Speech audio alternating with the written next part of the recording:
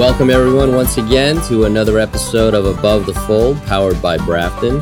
You got the Baker's Dozen episode. This is number 13. As always, you have Jeff Baker, the man who loves data and numbers and charts, and Francis Ma, who loves creative, open ideas and pushing the envelope as far to the edge as humanly possible.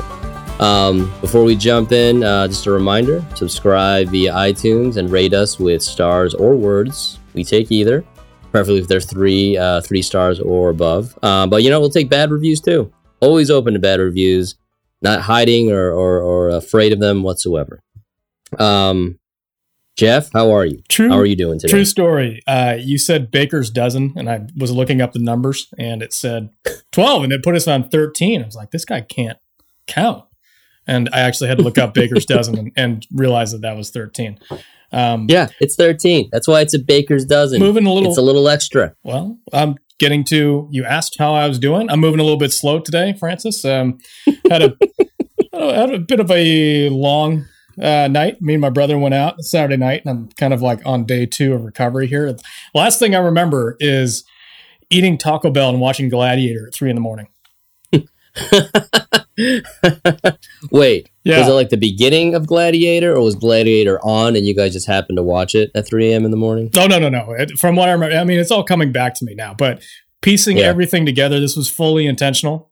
I think had a deep discussion while listening to some Dire Straits and drinking beer in the garage that we had not watched Gladiator in a long time, and we were overdue. So yeah, we got some Taco Bell, watched some Gladiator, and fell asleep on the couch at 3 a.m. I mean, it's a great movie of quotes alone. I mean, the moments and all that, whatever. I love quoting that movie. That movie's great.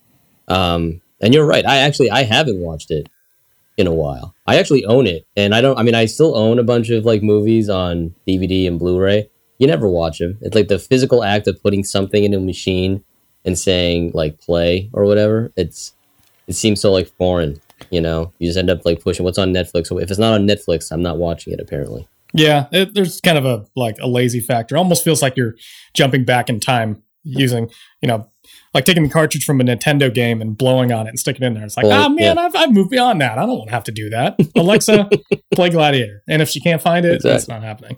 But then it doesn't exist. If it's not online or summoned somewhere in the cloud, it's like, it never happened. It's not real anymore. By the way, holds up very well over time. This movie's 20 years old, just like the first time. Holds up really, really well. It was great.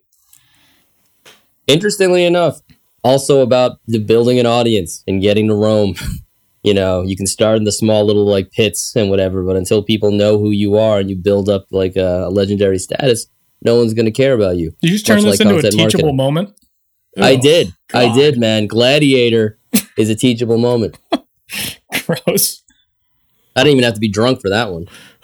Just wait till the Scotch episode, whenever that happens. How much knowledge and wisdom will come piling out.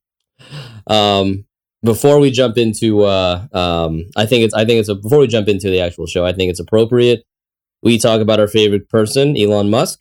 And what he's up to, he is close to finishing his hole, Jeff. Yeah, I know the hole will be open in December. What? And you know what? So this is the first time, I'll be honest, the last time we talked about Elon's holes, I didn't really read up on it. I didn't really know what you were talking about. We were focusing so much more on space travel and Mars that this whole thing, I didn't even pay attention to. Now I'm realizing it's tunnels under LA that apparently, and this is off of a CNBC article, will whip people around at 150 miles an hour so that we don't have to deal with traffic anymore in LA. Yeah, I didn't give you enough of context. I just said Elon is digging holes. And that's basically all you said. That's basically all I said, and which is very, very true. He was just digging holes. And the way he described it was kind of they're like digging a hole with the idea of sending traffic through the earth, because there's only we're on a 2D plane when we're traveling in our cars. There's a flat plane that you can travel on. There's only so much space. However, if you're digging a bunch of holes and making tubes and stuff, you can stack them on top of each other indefinitely. So you can have so many different lanes of people going through the earth. And that was his idea. And they just started digging a hole in LA. And Joe Rogan asked, like, hey, did you have to, get permits or, do anything? He's, well, yeah, there's a couple, I guess.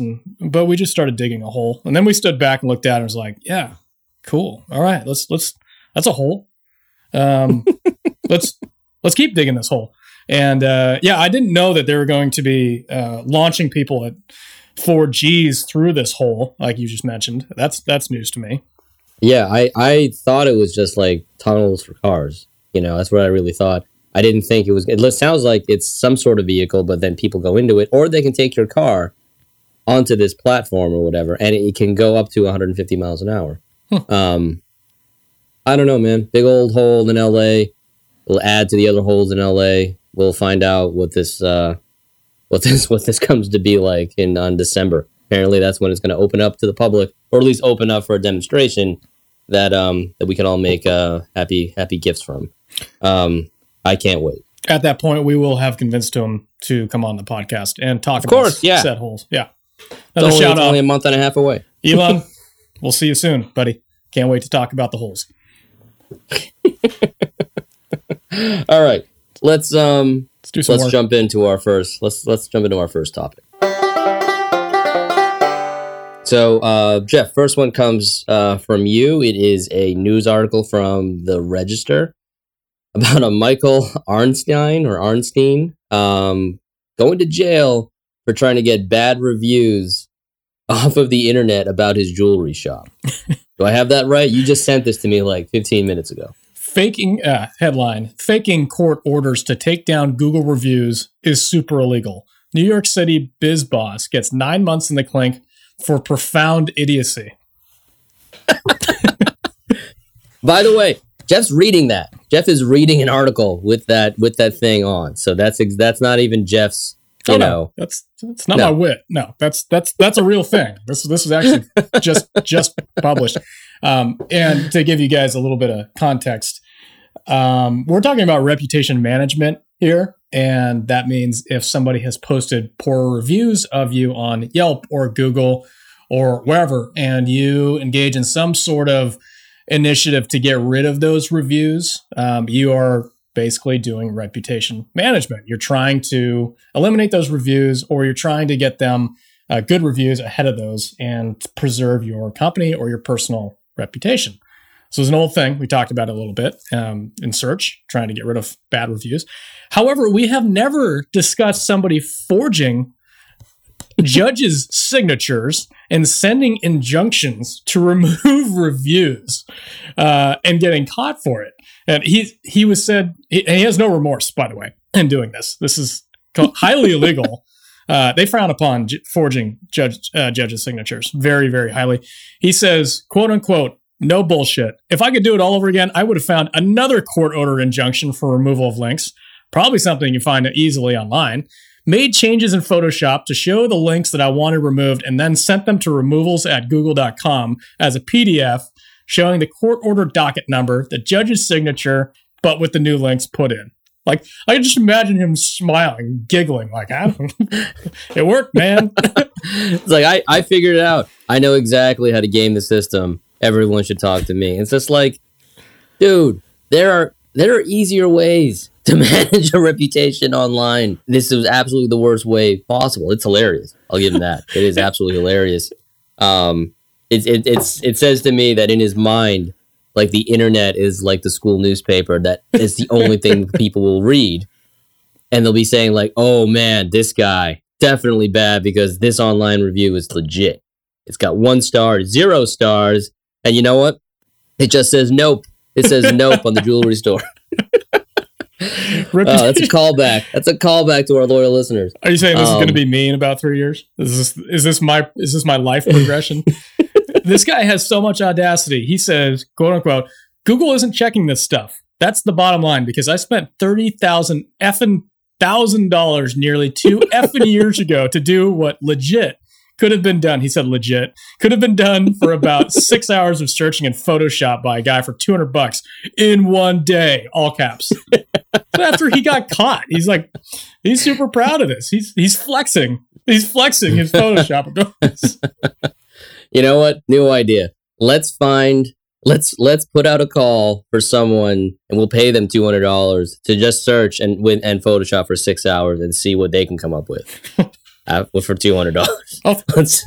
I'll throw it on that. I would like if we could, any takers out there, I would like a photoshopped Francis riding a unicorn, blowing flames, holding a sword. That's not that novel. I'll be honest with you. I'll be surprised if it doesn't exist out there already. You mean this has already been commissioned? I'm sure it has. You said that with a lot of certainty. With such authority. So, I mean, huge lengths to get rid of these bad, horrible online reviews about a jewelry shop. We went on to the jewelry shop, by the way, trying to find it. And there were only like 1 or 2 0 stars to 1-star reviews. To bring this to maybe something useful. Jeff, you're a small to medium-sized company, and you're 2, 3, 4 years in 4 years in existence, and you suddenly start getting a fair amount of negative reviews online. And when you're doing the research, you're realizing some of it actually might be real, some of it might not be. It might be fake, but it's all mixed in. And it's kind of hard to tell the difference. And you are starting to realize a dip in sales. And you're starting to get worried. Maybe even traffic dips a little bit. So it's like sales and like other data is starting to like do that downward slope a little bit, What is your advice to the small, medium-sized company? You're screwed. Close up shop, change your name. That's it? Yes, that's it. Yeah. Nail in the coffin. No, the best way to do it is just deal with it. Actually deal with it. So if somebody gives you a bad review, respond to that review. Get on there and say, hey, can you please contact us at whatever your email is or phone number and talk to us, and we want to make this right. And I've done that. Like I went and bought a car in Dublin, California. And after I bought it, they had told me, there's a couple things. First off, they didn't put any gas in it, which was kind of annoying when I went to pick it up. And when I went to pick it up, they said, oh yeah, you're going to get we couldn't find the spare key at first. We're going to get another one made. We're going to send it to you. And I was like, all right, these are old school salespeople, probably not. And so I get home and I text them, no response. And then finally get a response back from them saying, oh, she quit. She's not here anymore. I said, okay, I don't care where she is. You find me my key. Make me my key. And they said, no, we can't do that. It's like, okay, so I absolutely lit them up on Yelp. Just blew them up. I was that guy. I was the Yelp guy that did an angry review. All right. Wait, did you have to create a Yelp account to do this? No, was your account name like Angry Man Car 565 or something like that? Dissatisfied when you're car so purchaser mad from Dublin. Yeah. You're so mad that you can't even think of a creative account. Anyway, I had an account. Fair enough. And they had a new marketing person that came in, and she wrote back to me and said, hey, can you please give me a call? And she apologized for everything, brought my car back in and fixed something. Actually, something else broke on it. The car broke because they didn't do a service. They didn't do a complete servicing on it. So they fixed that. They put gas in it. They cleaned it. And they gave me my spare key, and she said, I would really appreciate it if you can, you don't have to take down the review, but maybe post a follow-up review saying what happened. Very genuine, coming from a very good place.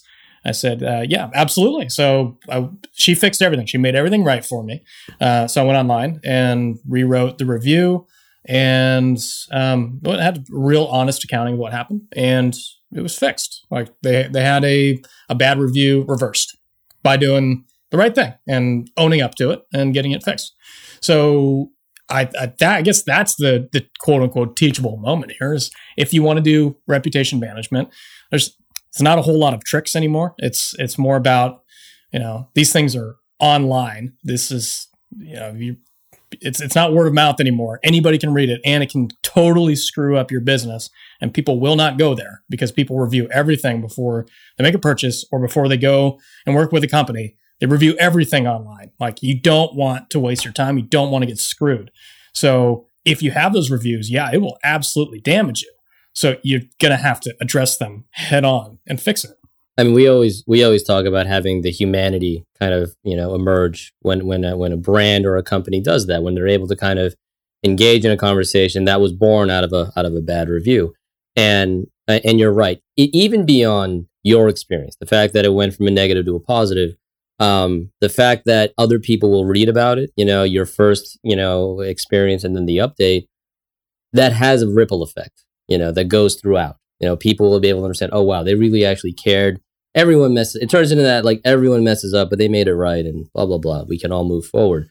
To leave it out there, let the bad review, just exist without any kind of response makes it worse. It actually grows in its power. And not only in the eyes of the owner of that company, but in other people, because a non-response can kind of say almost as if they accept it, or they're saying subtly, yeah, you're right. We stink at that. We don't put gas in our cars. We could care less what you do. You don't get a key either. You buy the car and you have no key. Good luck. Buy a screwdriver at the hardware store and maybe you can move the car. I think it's always positive when people reach out and have that human moment. Well, it's either when they don't respond, it's either an admission of guilt or it's just neglect, meaning they don't even take the time to check their online reviews. Right. Right. This is interesting. That brings me to another. The whole theme of today is going to be ethics. So we're going to be talking about a couple other articles too that come up. However, there's something we talked about previously. I don't know if you recall, but there was a Google algorithm update that really slammed Dr. Axe and a lot of these health. Yes. Yeah. I remember this. These health websites. I read something recently where it turned out it was associated with reviews from the Better Business Bureau. So people go on and you can file claims against companies that wrong you, I guess. And apparently part of the update had to do with associating websites with their reviews on the Better Business Bureau.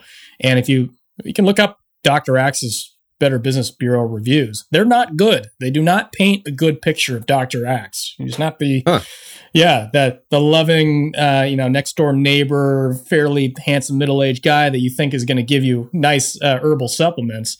That's not the case. And I think it came from an unexpected place. I don't think people expected Google to go through that channel to value a website. So this seems to be a very new tactic that Google's using and building into their algorithm and their rankings.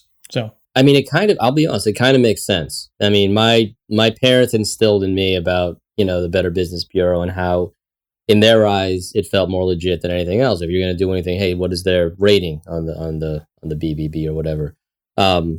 If you were going to choose something, I guess I would rather them choose that than Yelp, or any other thing where people leave reviews. It does seem like it's a little bit more of a authoritative source for that. Could you imagine if they used Yelp or Twitter as part of their algorithm?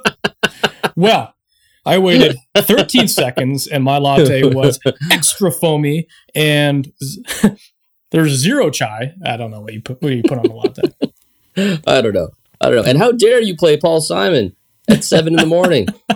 The nerve. There is no need to play Paul Simon at 7 a.m. I told them the previous day, Top Gun soundtracks only when I walk in, and especially when I walk in, I got Paul Simon. That would be amazing if every time you ordered the Top Gun anthem just started at a coffee shop. 5 stars. Just send you on your way. Send you on your way. You don't even need the coffee at that point. You throw the coffee down on the ground, you're running right out the door. That's right. I'm going to annihilate this day. I'm hopping on my 87 Ninja without a helmet. I'm going to go race some airplanes. It's going to be a good day. Go play some volleyball, maybe. Flex on the beach. Show up late to a date. Ask to use a shower. Yeah, okay. We've veered wildly. We got to get out of here. But no, now I'm going to have to watch Top Gun and Gladiator later on when I get home. Yeah. Also, who asked for a shower? But whatever. He's Maverick. He does what he wants. Right. Last thing I'll say about this. When is Lifetime going to get in touch with you about your experience with the car? Because that sounded like a movie. Man buys car, man gets sad, then mad, and then suddenly man feels right in the world. Classic Lifetime plot that I think we all need to see set to, funny enough, Paul Simon. We need a Paul Simon soundtrack for this film. Comment on who is the A-list, now D-list actor that was starring in that Lifetime movie. Oh, man. Pauly Shore, that's deep in the deep in the F list. Yeah, Deep in the F. We'll have to think about that. That'll probably come to us later on in the show. So, but with that, let's move on to the number 2. Here, now we're going to flip it a little bit. We're not talking about some dude yelling at the sky or Google. We're going to talk about ethics. And basically, and this comes from an opinion piece from Kara Swisher off of, I believe this is New York Times. The headline is, "Who will teach Silicon Valley to be ethical? Some think chief ethics officers could help technology companies navigate political and social questions." I think the idea of a chief ethics officer is the thing that we kind of want to touch upon and discuss. The idea of bringing in someone to almost give us the rules or kind of say this could work or this couldn't from an ethical point of view, and how that could affect, tech, advanced technology, tech companies, and so on. The CE, I mean, funny enough, it's not, I didn't even realize this now, but it's another CEO. So instead of an executive, it's an ethics. So already you kind of have some problems there just in terms of naming this, that, but whatever. That's, we can deal with perception at some other point. Chief Ethics Officer, Jeff Baker, how do you feel? I am very saddened by the fact that we even need to have this conversation, that role exists. And it exists because so many people have screwed up so much that we've decided we need somebody to come in and say, you're a bad person for doing this, without them figuring that out on their own. Like, you need somebody employed full time to tell you when you're being a bad boy or a bad girl. Like, that's not good. That's really, really not good. And what does that say about Silicon Valley and about the fact that, these tech companies, they're not running themselves. We're getting into uncharted territories with a lot of technology, and we're playing with people's privacy in a way that's never been done before. However, there should be a point where people stand back after they've created some new piece of technology, or they're deciding to advertise or market to people in a new way, and say, wait a minute, do I want this done to me? Is this something, the golden rule, would you treat other people this way? Regardless of whether you can, sure you can, but should you? So I take issue with this. I think it's probably a good idea, and I think it's necessary. I'm just sad about the fact that it is necessary. I mean, it's hard enough to grasp. I mean, just take technology out of it. It's hard enough to grasp ethics in general. Just the idea, the basic idea of right and wrong. Who are we as a human race? What are we supposed to do with each other? What do we owe each other, basically? You add technology in there, though. I mean, keep in mind that it's not asking about, like, should I give this person a pencil or should I stab them with this pencil? It's nothing like that. It's technology of something that we don't know, didn't exist, 5 minutes ago. Where we have to learn about this technology, we have to be taught it, we have to embrace it, and then we start deciding, oh, is this good or bad? Because we're so enamored with this new thing. I mean, think about when cloud computing first emerged, or even think about the first smartphone you had. You had I know I didn't think about, hey, is this a good thing or a bad thing? I was like, what does this button do? Oh, I can download an app that farts on my phone. That's amazing. I'm going to do this all the time. What app is that? That's all I cared about. It was called iFart. It was an app called iFart. I think I got it when I got the iPhone 4. I remember I was laughing for days that this thing was real. It might even still exist. It's a classic. I'm going to find out right now. It's a classic thing, man, where everyone just wants to hear fart noises. Go ahead. See if it's there. I think there's a big difference, though. I think there's two different things. One, where you're starting to create technology, you're not really sure what it is, and it's kind of exciting, and you're not really sure. You have no idea what it is yet, so you don't know if it's going to get into an ethical conflict or it's going to breach any sort of ethical grounds. On the other hand, where you've got situations where you've got Facebook that has all of this information on people, mm-hmm. and they've got a very conscious, clear decision. Should I market this information or should I not market this information? That is not an issue of technology going too fast. That is a very clear, do I want to make money off of people like this? Yes or no? And there needs to be somebody in the room that says, take less money because you guys are about to do something unethical. And that's what I'm getting to. It's like the very clear, cut, dry decisions where somebody has to say, refuse that money. It's kind of a sad thing that exists. Yeah, iFart exists, by the way. It's $2 now. That's amazing. I think it was $2 back then too. Yeah. Well, they have a competitor now, though. Tap and Fart. It's 4 stars. It's free. It's free. Oh, I don't know why Tap and Fart's funnier than iFart, but iFart has longevity. It's a classic. So anyway, there's your free plug for iFart. Going back to the real, I love how we've actually weaved in farting into an ethical conversation. Somehow, I'm a little lost. That's completely on brand. No, I got it. No, there's 8 people that gave this a 1-star review. Like, what scenario would you think that the farting app wasn't to your satisfaction? If it wasn't real enough, if you couldn't hear it and then think, oh yeah, that's a real fart. No, that's not the issue. If it's something like computerized. Oh no, it's not. What is it? No, he says need to be able to send social farts to your friends. I want to text my friends a fart noise. I want them to open the text and a fart noise happens. I'll change my review when I can do that. Yeah.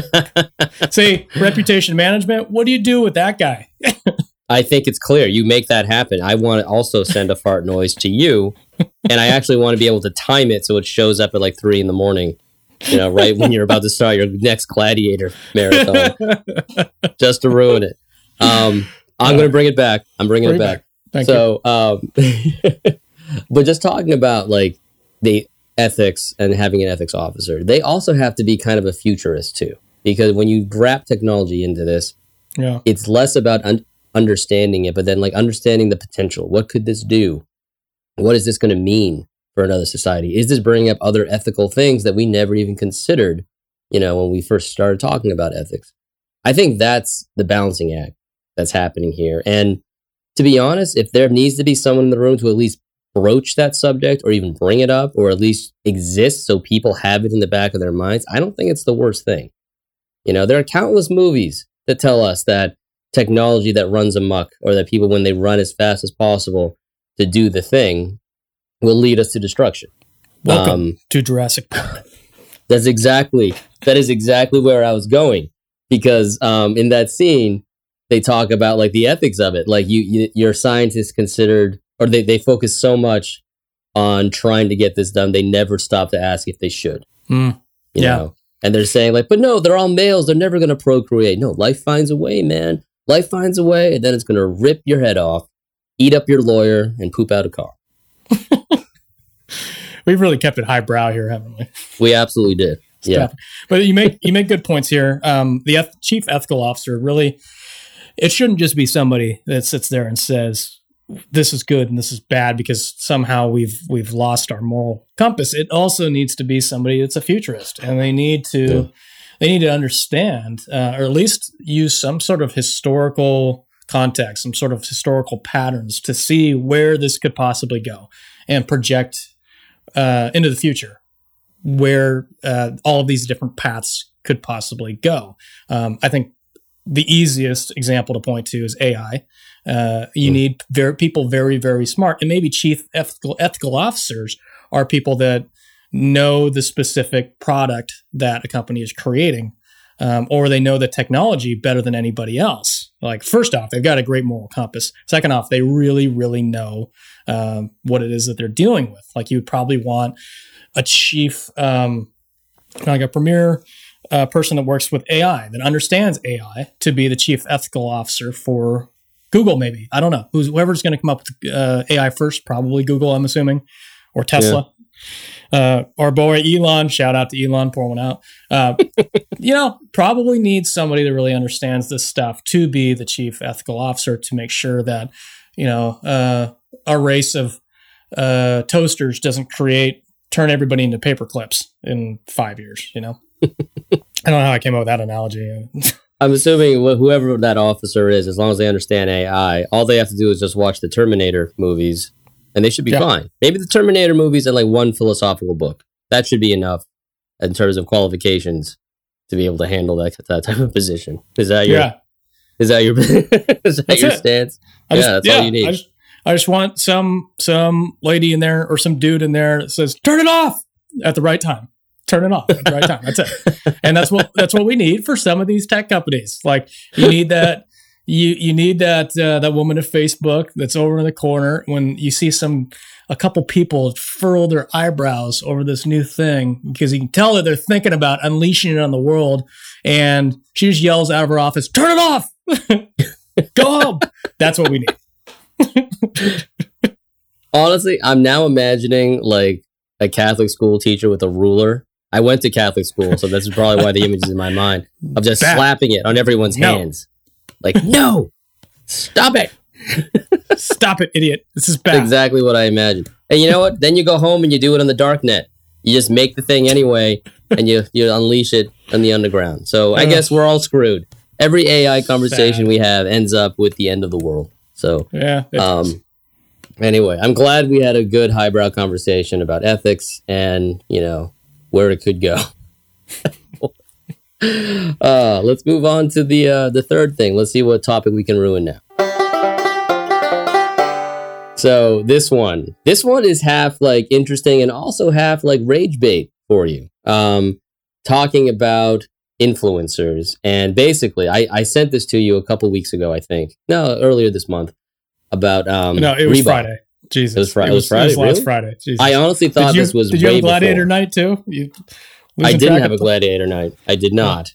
I had maybe Saturday I did, but I didn't watch a movie. Anyway.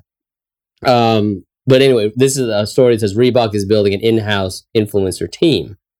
I sent it to you saying like this could be interesting because one, I know there's a hell of a lot to say about influencer marketing.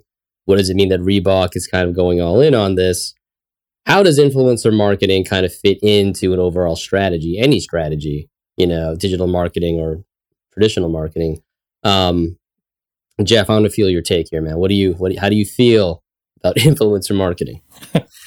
Influencer marketing has a light side and a very, very dark side. So at its core, influencer marketing is you pay somebody that has influence and reach to promote something, whatever it is, your product, your brand, your idea, whatever. This is not a new idea. This goes all the way back to, the beginnings of marketing when you were getting celebrities to John Wayne smoking a cigarette. That's influencer marketing. He's an influencer representing your brand. They paid for his influence. Flash forward, these things are still happening. However, they're moving into social media. So when you start to talk about influencer marketing, you're naturally going to get into conversations about social media. You're going to get talking about people that have large followings. Basically, they have a huge list of people that they can influence. Now, again, this can come from a very good place where people have earned that influence naturally. They're either an athlete, an all-star, amazing athlete, or they are top in their field at whatever it is that they do. It could be in tech, they could be a lawyer. It doesn't really matter. They are the best, and companies will reach out to them because they know they're going to influence people in their sphere, and they want them to send out their message. And they'll do it like on Instagram. They'll represent a brand. They'll pose with a Smirnoff bottle, or Michael Phelps will pose with in Speedos representing Speedo. You get the idea. I'd say that's fair game, totally fair game, right, Francis? I mean, somebody earned that influence. You pay them to represent your brand. Tiger Woods did Nike. Now he does. What does he do now? Can't keep up. I was going to say something crass, but I decided against it because he just won. He just won a new tournament, so good for Tiger. But no, you're right. I mean, influencers have earned, well, in one sense, have earned an influence, an audience, basically, and they have reach. It's not even the fact that they can influence; it's that they absolutely have, and there's proof. They are able to have this audience somewhat follow them, not only on social media, but almost in their life. In a weird way, they've put on this online persona that people appreciate, want to subscribe to, and say, yep, whatever this person does, I'm into it. They're listening to Yanni and drinking pineapple juice and, walking on their hands all day. I'm going to be all about that. And I'm going to buy hand shoes because that's what I need when I walk on my hands all day. It's basically stuff like that. There's no hand shoes out there. No, there are no hand shoes. I knew you were going to go there, but there's not. Right. It doesn't exist. Make it happen. Elon, make that happen too, because in the tunnels, we'll probably need hand shoes. Probably. But with every, positive, there's the darkness, man. I mean, there's also some influencers that have gained a massive following for seemingly maybe nothing. Maybe they have an online personality, or they've done something via video or imagery or something that has maybe gone viral a couple million times, and they continue to do that. That has now garnered an audience, and I think it turns into not so much of like, I really want to follow this person's lifestyle. It kind of turns into more kind of, I want to know what they're going to do next. It turns into something that's more audience versus like spectacle, and the audience wants to know, hey, what is this person going to do online? And I want to follow them because I want to see it. It is absolutely rampant too. I would call them fake influencers, really, and they've the complete opposite of what I described earlier, where somebody naturally gains an audience through their accomplishments. The other side are people that are fake influencers, and they have gained an audience either by buying them. It's very, very easy to buy a huge network and then take a couple pictures of yourself posing with a Smirnoff bottle. You weren't actually paid to pose with that Smirnoff bottle, but you make it seem like you were. And then all of a sudden, you're an Instagram personality with 100,000 followers, and it looks like you've been paid by Smirnoff. And then what influencer marketing means now is you basically pay this person money to represent your brand. They don't care about your brand. They're not interested in your brand. They haven't actually done anything of value. They're just a huge email list, basically. And that may be a fake email list or a real email list. And what I mean by that, an email list, basically, you're just paying for their audience. You're just paying for their group of people that they supposedly have influence over in their account, but they probably don't. And there's tons and tons of these. Here's actually, have you ever heard of, she was called Cocaine Babe? I want to say yes, but I don't. I feel like I've heard that term, but maybe it's just in passing or in Twitter or whatever. Who was Cocaine Babe? Okay, so this was a Canadian native, and she was convicted. She was convicted of importing drugs, $21 million worth of cocaine, when she accepted a free trip on the Sea Princess, a luxury cruise liner that was going to go all through Colombia, Peru, New Zealand, Australia, everywhere, and it was just for the purpose of,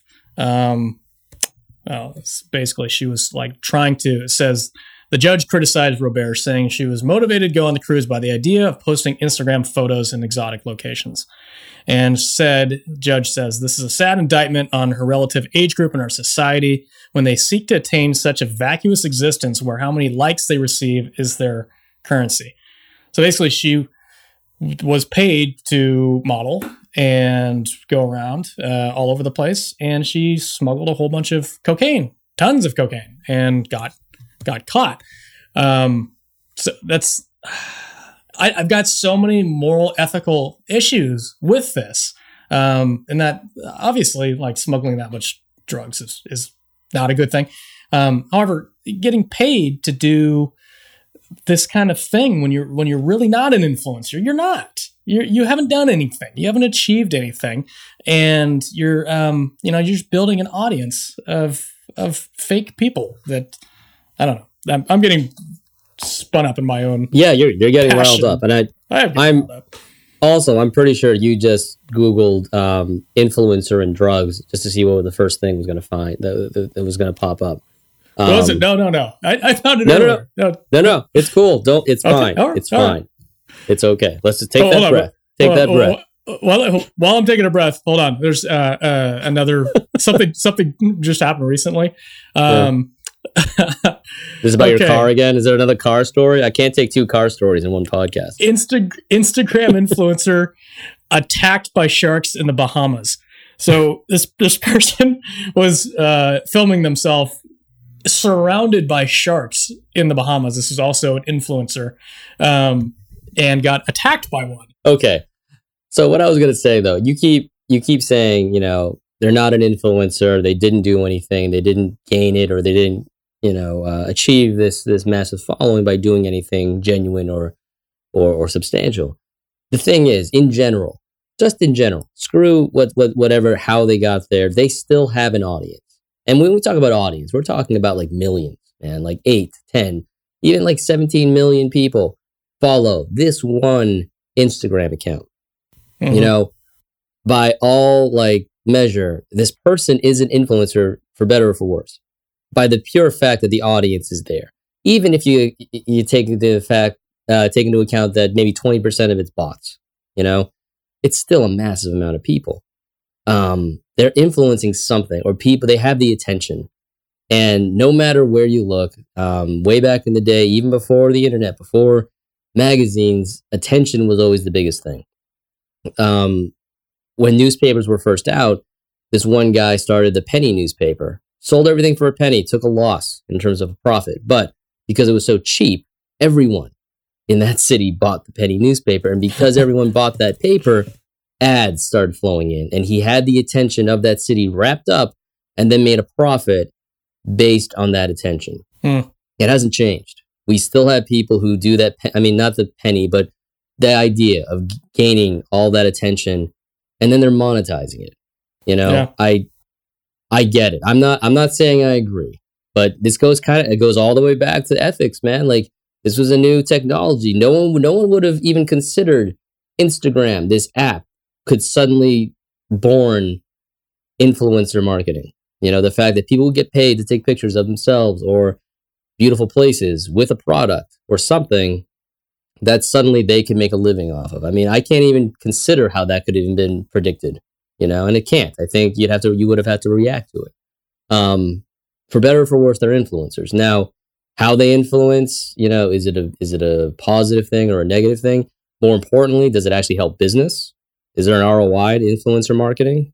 I think people all know what it is, and it's always fun or interesting when your product or whatever is on an Instagram influencer's feed, but does it work? Is there any proof that this thing works? I think that part of the problem is, and your point is taken, you're paying for an audience, you should get an audience. Everybody, when it comes down to it, everything in marketing comes around to getting your product in front of as many eyeballs as possible. So if somebody has a lot of eyeballs to offer, then sure, that's fair. That's fair market, right? You should be able to do that. However, how they got those, I think, is really the question here. Ethically, morally, how they got those. Because otherwise, it just feels really, really dirty. Because you hear the name influencer marketing and you think, oh, good, marketing with influencers.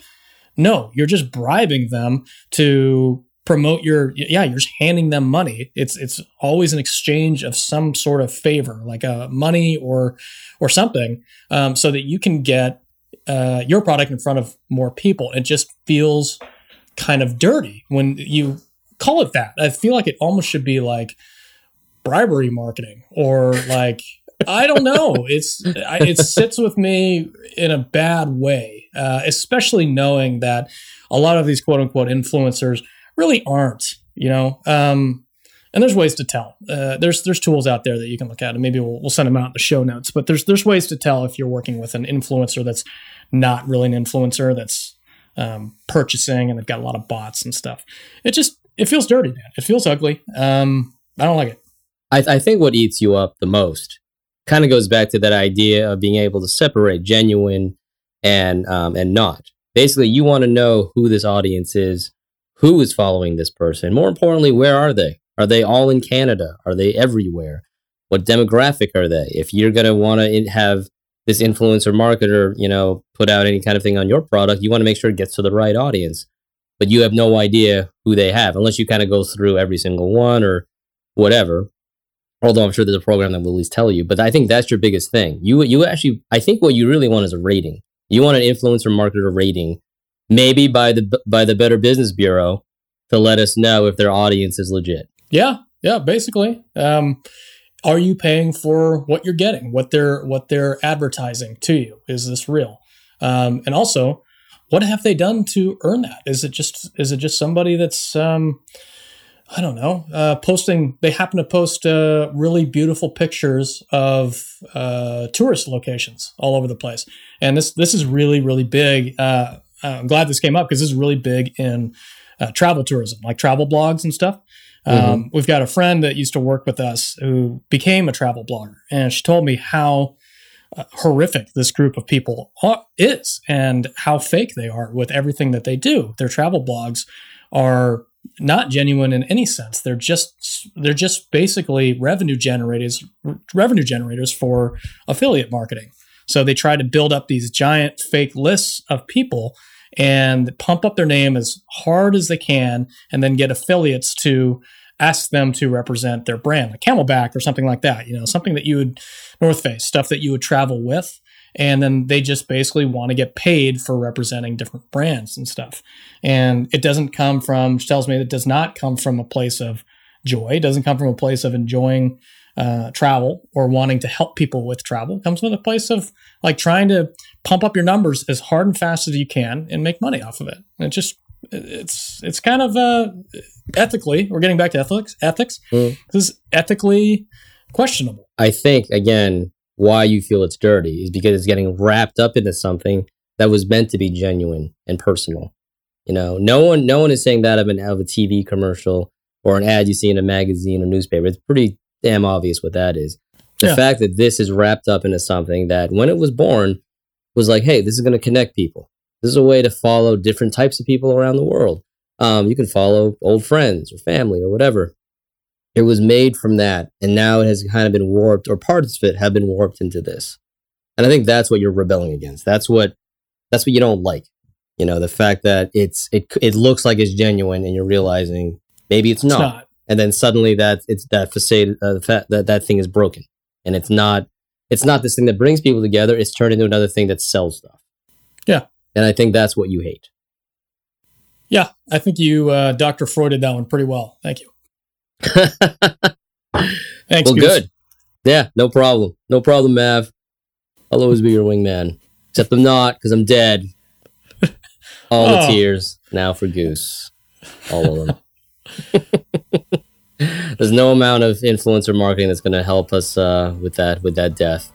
The Top Gun 2 is coming back. Somebody sent me the trailer for it. I refuse to watch it though. It's a fake trailer. There's no way there's a trailer. They just started talking about the cast, man. I don't even think there's no way they even have any footage done. You know how long video production works. There's no way that's even close.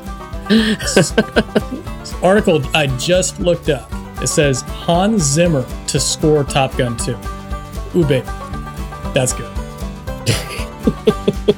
I will believe it when I hear and, more importantly, see it. But for now, I am not going to think everything online is real, and neither should you, Jeff Baker. All right, that's fair. Do you think Val Kilmer's going to fit in the cockpit? No, I don't. I think he's going to be in the tower getting buzzed constantly. Both by planes and by the coffee, or what should be coffee, but it's really something else. That's nice. On that note, thank you all for listening to Above the Fold. We appreciate it as always. And until next time, it was Jeff and Francis. See you guys. See ya.